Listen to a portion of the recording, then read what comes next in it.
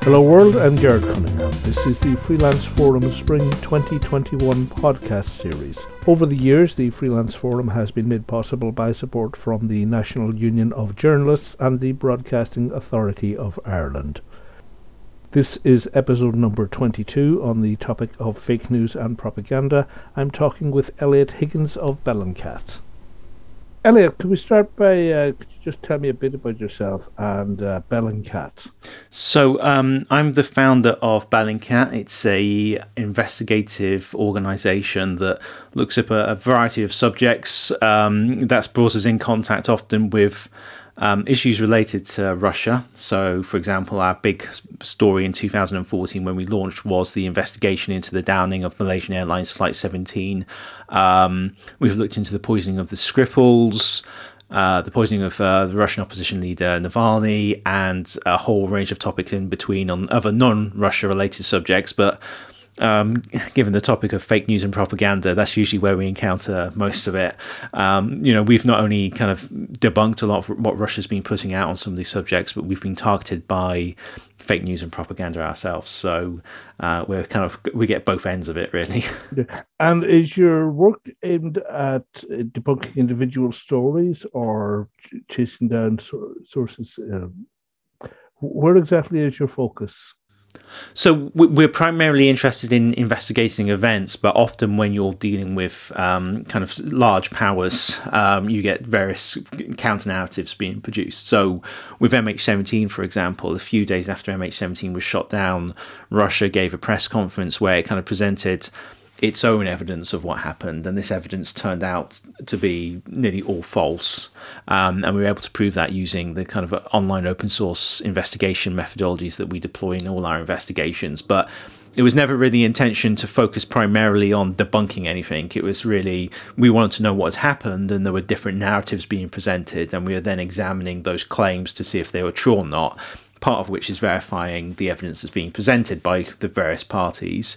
And in the case of MH17 and a lot of other stuff Russia's involved with, they presented basically false evidence and straight up lies to the public.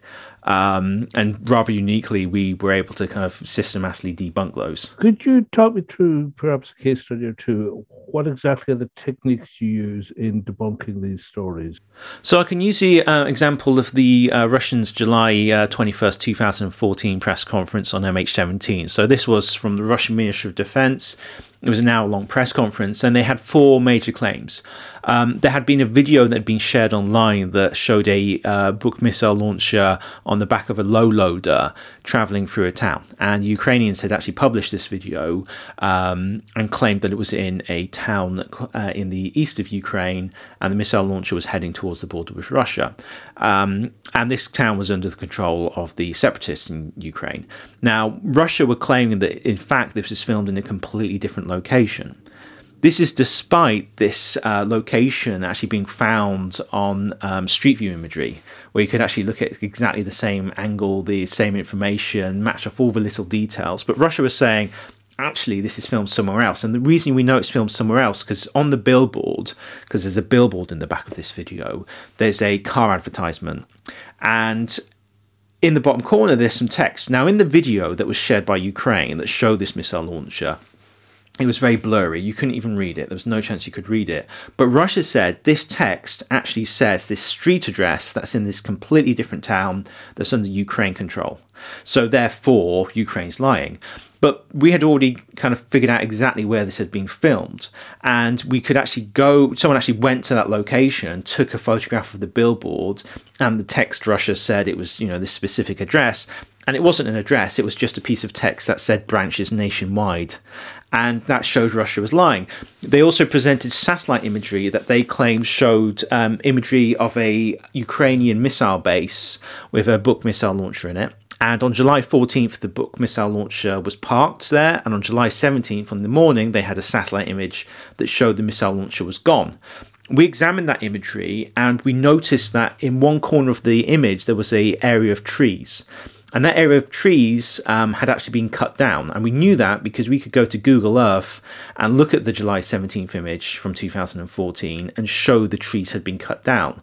And they had been cut down only a few weeks earlier. So Russia's imagery showed trees that no longer existed. And there was also markings on the ground you could see in the satellite imagery of like worn away grass and dirt that had a very unique pattern.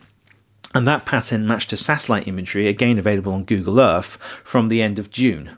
So we could actually date that satellite imagery to a very specific time, and it was not July when Russia was claiming. Another claim was that they had radar imagery that showed MH17 changed course. So that wasn't true at all, because you could track the route of MH17 using flight tracking software.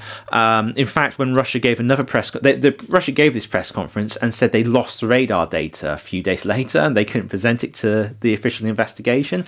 But then they found it a couple of years later, just before the Joint Investigation Team, the criminal investigation into MH17, were going to present their own evidence.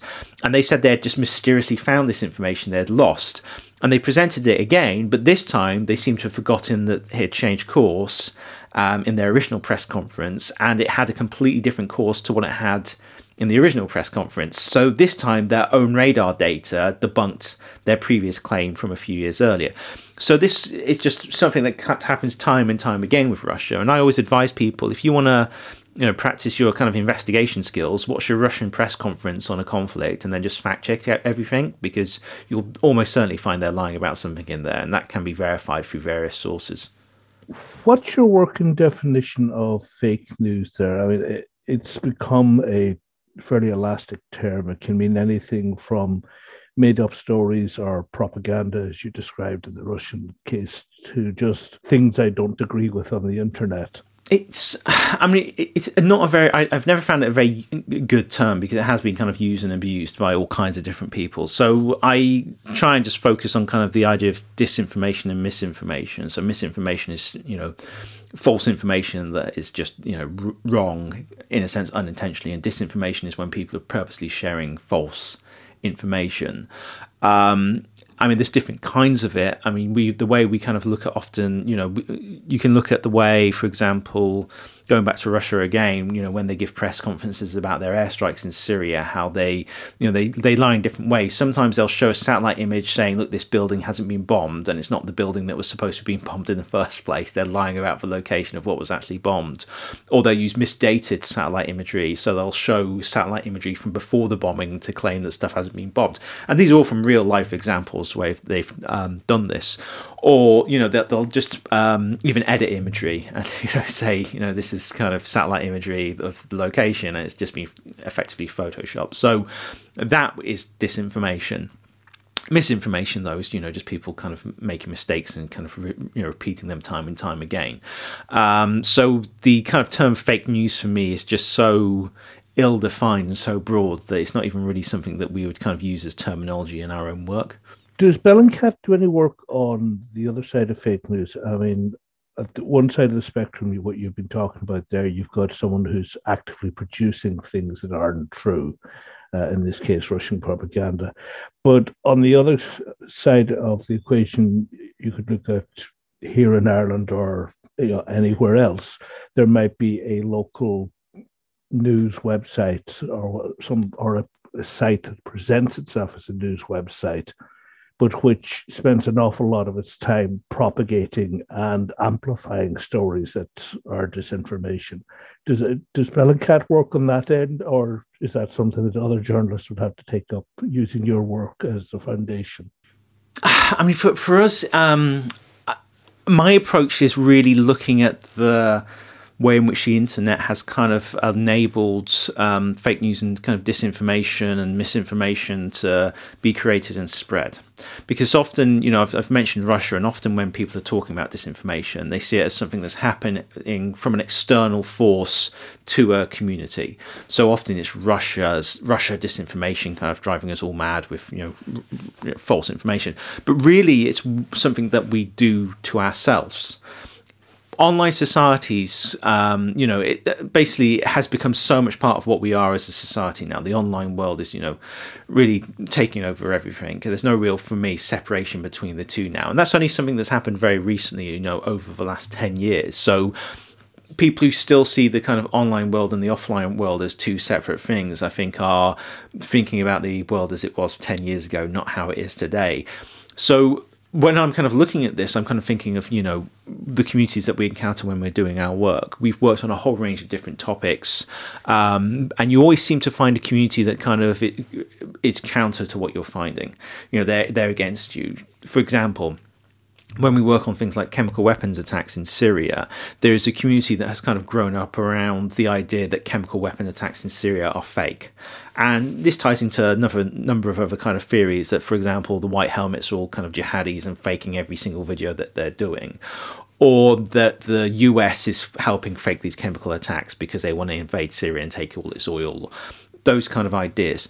Now, fundamentally, in those kind of communities, there's a level of distrust in traditional sources of authority, and that's often based around the 2003 invasion of Iraq, where we had Western governments, the US and UK in particular, basically betraying the trust of the people by making a false case for war, and that, I think, for many of these people was a traumatic kind of time. It made them really distrust these governments to the point that they see them as the enemy.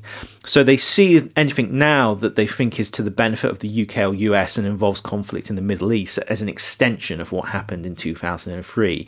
It's more ways for the West to kind of, steal oil, overthrow these countries, fake evidence of chemical weapons attacks and war crimes to justify it. So they frame everything around that. And the thing with the internet, if you distrust the government, you distrust the media, you distrust medical professionals, you'll look for an alternative. You'll look for an alternative source of authority and find communities online where people kind of agree with what you're saying. Like, we can't trust the government over coronavirus. We can't trust the government over, MH17 or, Syria. And generally those people in those communities, feel the same way that you do. And they kind of, they will share articles, they will share opinions, they will share information that reinforces that. And if someone kind of starts challenging that information, they see them as the enemy. So they will attack those people. And within those communities, you also have this kind of form of radicalization going on. Because, for example, take the exact idea of coronavirus. You might be suspicious of medical professionals or the government who are telling you there's now this vaccine that's been developed in less than a year. We know other vaccines take so much longer. So you go to these sites where people are saying, we're not sure about these vaccines. Now, some of those people might not only be unsure about vaccines, but they might actually say vaccines are actually, can be bad for you. You've got to be careful about the number of vaccines you're taking because it can make you ill. Some of those people might say, in fact, it doesn't only make you ill, it can cause autism, it can, make you really sick, it can have all these kind of impacts on you. Some of those people might also be saying, not only does it give you autism, but also Bill Gates is putting microchips in the vaccine so he can kind of track all of us for some reason. Now, you might not believe that. You might not get to the point of believing there's microchips in vaccines, but some people will. And effectively what's happening is these communities are becoming increasingly radicalized, and they're creating this kind of misinformation, disinformation themselves by basically being part of these echo chambers where they reinforce each other's messages and rejects any attempts from fact-checking from the outside that shows they're wrong. And they see those kind of people as being part of the system that's against them, the oppressors. Now, this, doesn't affect everyone. It doesn't happen everywhere. The problem is when you don't offer alternatives to people that are kind of evidence-based investigations, they are going to find these communities. And these communities do not see themselves as agents of disinformation. They see themselves as heroic truth seekers fighting against oppression and the lies that are part of, mainstream authority and society. And that makes it really difficult to reach out to them. And what you do see, though, are, other parties like, for example, the Russian Federation, sometimes using these communities to amplify their own messages, to kind of reinforce stuff. For example, with MH17, they've used that kind of community of MH17 truthers to kind of reinforce, the idea that MH17 was shot down by Ukraine. They've, promoted these Syrian chemical weapon truthers and these kind of anti-white helmets communities, taking them to the UN, giving them a platform on Russia Today to promote these ideas. this. So rather than kind of, Russia, for example, creating this disinformation, they're really amplifying what already exists because of in the way online societies kind of self-radicalize around certain issues. And for me, the best way to counter that is to build communities that are actually focused on evidence-based investigation, engaging with people at a younger level. For example, there's work being done by the Student View organisation, which is setting up pop-up newsrooms in schools with 16 to 18-year-olds, showing them how to do kind of investigations in their local areas, and showing them that even as a 16 to 18-year-old, you can, have freedom of information requests. You can actually inquire about stuff. You actually have a power to do that. And I think combining that with kind of the open source investigation we're doing, that's just heavily evidence-based, could be very useful and empowering, and also make people less prone to believing in conspiracy theories because they are more analytical when they come to finding information online. And it's not about doing that to teach people how to fight disinformation. It's about teaching people how to be better members of society and contribute in a positive way. And we aren't really doing that as a society at the moment. We're just kind of leaning back and hoping that everything's okay without really realizing what the internet is doing to people. And I think the problem is so often when I'm talking to kind of policymakers and the people who can have an impact here, they don't understand that at all. They think it's all about kind of algorithms and Facebook and it's that's just like that's the end result of the problem, not the core kind of root of the problem. And until we can really address the root of the problem, then we're doomed, basically. That leads into the next thing I was thinking of asking you, which is what steps can journalists take to build or rebuild trust from the public, both as institutions and for freelancers in particular, as individuals? Oh, I mean, it's a tough one. I think it's fair to say. I mean, for one thing, don't be one of these people who just shares every kind of link you see on the internet that reinforces your own ideas, which I hope most freelancers wouldn't be doing. I mean, there's so many different areas that different people work in. One thing that's been really good for the work we do is this kind of evidence-based investigation. That's been kind of really a good way to kind of build trust. I think it's difficult with freelancers to do that within a structure because, they're freelancers and they aren't part of a media organisation. And really the media that's been doing really well at this are, people like the New York Times and the BBC who've set up these visual investigation teams using open source evidence where they have the, basically the money that you need to do this. And for smaller organisations and individuals, it's very difficult to put yourself in that position. And the thing with open source investigation, if you're a freelancer, it is very time consuming. It takes a long time. There's great stuff to be found, but it's very time consuming. And as a freelancer, if you're only getting paid a few £100 for an article, you need to be pumping out a lot more than a handful of articles a week. When often with open source investigation, it can be a huge amount of work. And even if you spend weeks and weeks on something, you can suddenly pay it, get paid £1,000 maybe for like something you put your life into for a month or two.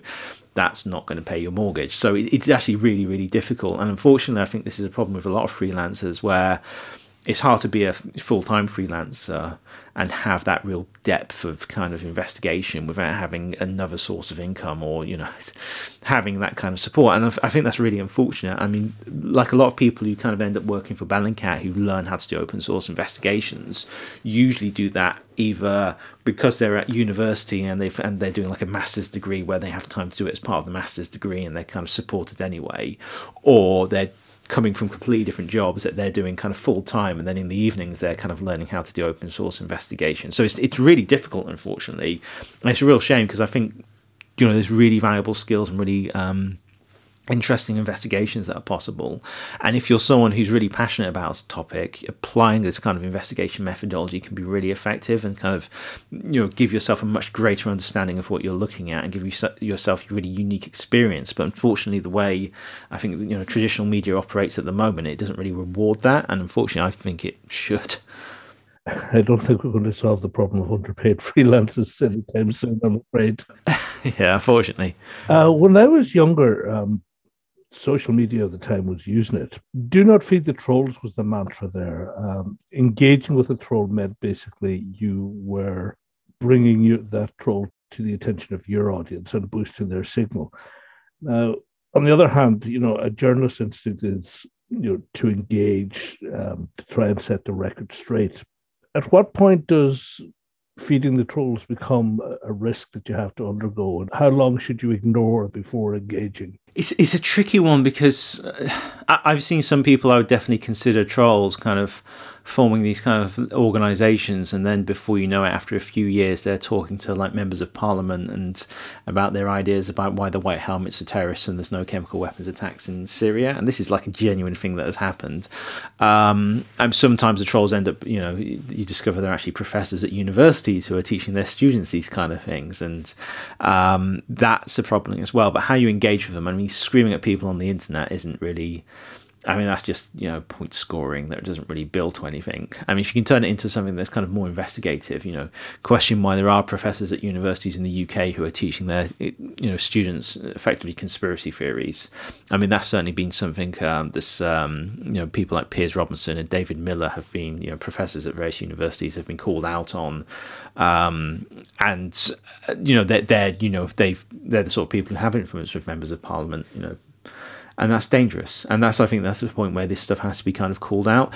In a way, if you think of these communities, I think these kind of alternative media ecosystems, these counterfactual communities, as kind of bubbles that exist on the internet. In a way, a Venn diagram, a circle and a Venn diagram, and you have kind of the mainstream kind of discourse. And when those bubbles, those circles in the Venn diagram start touching the mainstream discourse, that's when you kind of have to, in a sense, police those areas, look at where that's happening, rather than engaging with every single person on the internet who's a kind of wild opinion about something. Because I know from personal experience, you can spend all day arguing with these people and you don't change anyone's mind. It might be entertaining for the person watching it, but it's kind of really not worth your time. But it's still worth, I think, understanding these communities and seeing what they're doing, because they do have a certain amount of influence. These are the people who do, for example, with Syria, you do see some of these people ending up on the kind of Russia Today, and then they end up speaking in front of the kind of a UN committee or something like that, because Russia is amplifying it. And in a way, that's the kind of more interesting end of this, how these communities form and then how they're being amplified by other actors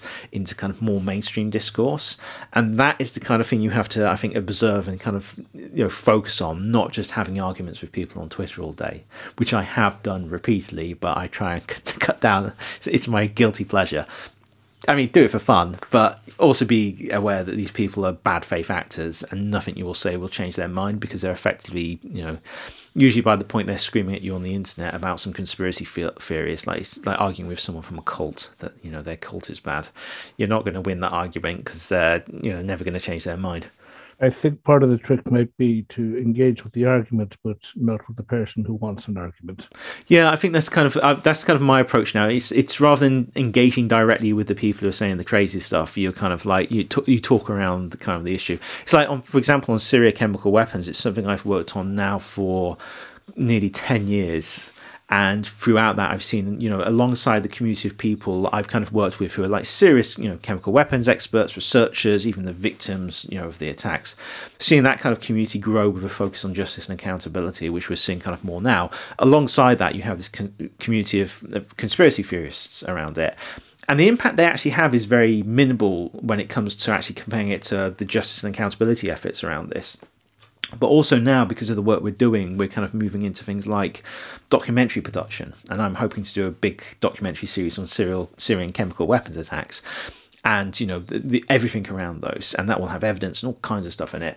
So I'm kind of less concerned about these crazy people on the internet who thinks there's no chemical weapons attacks in Syria and they're all being faked by the CIA or whatever they believe, because we're hopefully going to have a kind of a big series where this stuff is being explained and demonstrated to people, where it kind of doesn't matter if there's 100 people on the internet who are screaming about false flags and stuff like that. You've been talking about Russia a lot, but well, in Ireland, at least in my own experience, it seems to me that most disinformation and propaganda effort seems to be originating in the USA, in the far right and on the Christian right, and they're coming from the USA to Ireland, or sometimes via the UK as a proxy.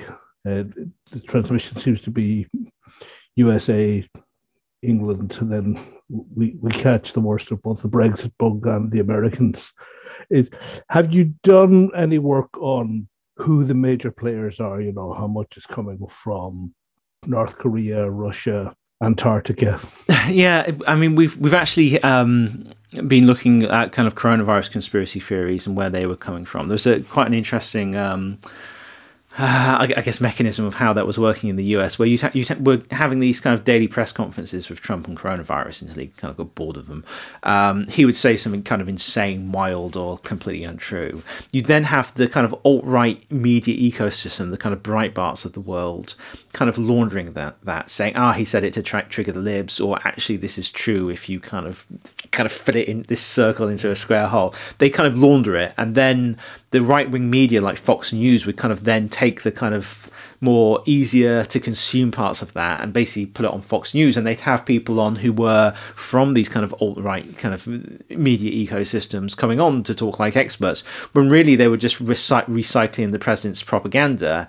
Then the president would kind of watch that and think, I was right all along, and like keep on doubling down on the nonsense he was saying. And you could see that happening, like a 24-hour cycle of that happening every single day. It was maddening to see that happening. I think the thing with the US, which is fortunately still fairly unique, is because you have the kind of decades of this kind of very partisan politics that's creating this very partisan media ecosystem where, Fox News is always pro-Republican. And when you have someone like Trump, who is a liar, who lies all the time, who just puts out rubbish, they have to constantly kind of reinforce the idea that actually he's telling the truth. So they always have to kind of, figure out how to put that round peg in the square hole of truth. And basically what happens is they have a media ecosystem there that is designed to serve power, not truth.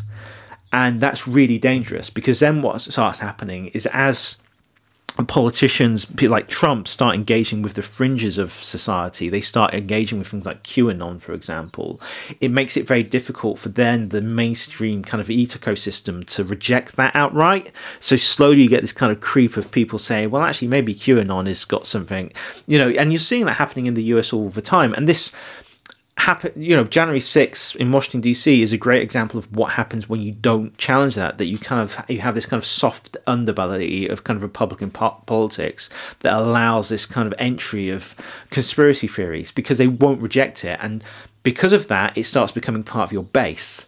And then you suddenly discover that like 30% of your base believes stuff that is completely insane. And you can't reject that, because then you're unelectable. So this is what's happening in the US at the moment. Even though Trump has gone, the Republicans are finding it very, very hard to, detach themselves from conspiracy theories, even if they wanted to, which at this point is very unclear if they actually want to, or they're actually still kind of doubling down on, using things like, these far right, conspiracy theories and things like QAnon. And it basically completely undermines their, US democratic democracy. And it's really dangerous. It's incredibly dangerous. And they start exporting this rubbish to other countries. And there's always people who are in these other countries that are willing to kind of promote this stuff for their own gain. So it's really about, having a media ecosystem that is, serving power, not serving kind of truth. And when that happens, and it starts happening at a scale where these are mainstream media organizations, not just fringe media organizations that are engaged with mainstream politics, that's incredibly dangerous. And, it has to be called out, but it's very difficult to call it out when you have politicians who are kind of too scared to kind of really stand up against this. And I think until that starts happening, we're going to see this kind of slow creep. It's like a cancer spreading, first through Republican politics. I'm worried it'll start spreading into kind of, Democratic politics as well, and everyone just gets more and more extreme until the truth doesn't even matter anymore. It's just about whatever you can use to cling on to power, to get that extra kind of 1% of votes that'll tip you over into being able to win a state instead of losing it. And I mean, I really don't know how this is going to kind of progress, because it already seems that, the cancerous conspiracy theories has kind of infected the Republican Party. It's growing. And what happens when, instead of having kind of one QAnon conspiracy theorist in the House of Representatives, we have 50, and they start getting positions of power because, the entire party's been undermined because of this. And that not only undermined, but, gratefully undermined, because they think they can cling on to power for another 4 years if they do it. What one piece of advice would you give to journalists as they're going about their job every day, just to minimize the damage that can be done? I'll call out mistruth when you see it, but make sure you know what you're doing. Because the thing is, if you're a liar and you lie about everything, it doesn't matter if you get called out, because you'll move on to the next lie. And you see that all the time. If you're a conspiracy theorist and your conspiracy theory doesn't pan out, you'll move on to the next thing. You won't apologise. People in your community won't care. If you're a journalist and you get something wrong, you will hear about that for the rest of your life. And that's the problem. When you're someone who actually cares about the truth, getting it wrong matters. So if you're going to call out people for lying, you need to make sure you're 100% correct every single time. And sometimes that takes effort. And don't fall into the lazy thing of thinking because someone else you trust has called out people for lying that they're going to be right 100% of the time, because that can also lead you down some rabbit holes that don't always work out. I would assume the other side of that is if you do make a mistake, acknowledge it fast and acknowledge it completely. Yeah, absolutely. Have you a website or a link that you'd like people, if people wanted more information? Bellingcat. It's bellingcat.com. You could also mention that We Are Bellingcat has been released recently, the book I've written. If you want to send me a link for that, for Amazon or whatever, I can put that in the notes when the podcast goes up. That's great. I'll do that. Cool. Elliot Higgins, thanks for joining me, and to everyone listening, stay safe and take care. This has been the Freelance Forum podcast with Gerard Cunningham. The forum is brought to you by the Dublin Freelance Branch of the National Union of Journalists and made possible by network funding from the Broadcasting Authority of Ireland Sectoral Learning and Development Programme. Music is from Pod Summit, released under a Creative Commons Zero license into the public domain. Thank you for listening.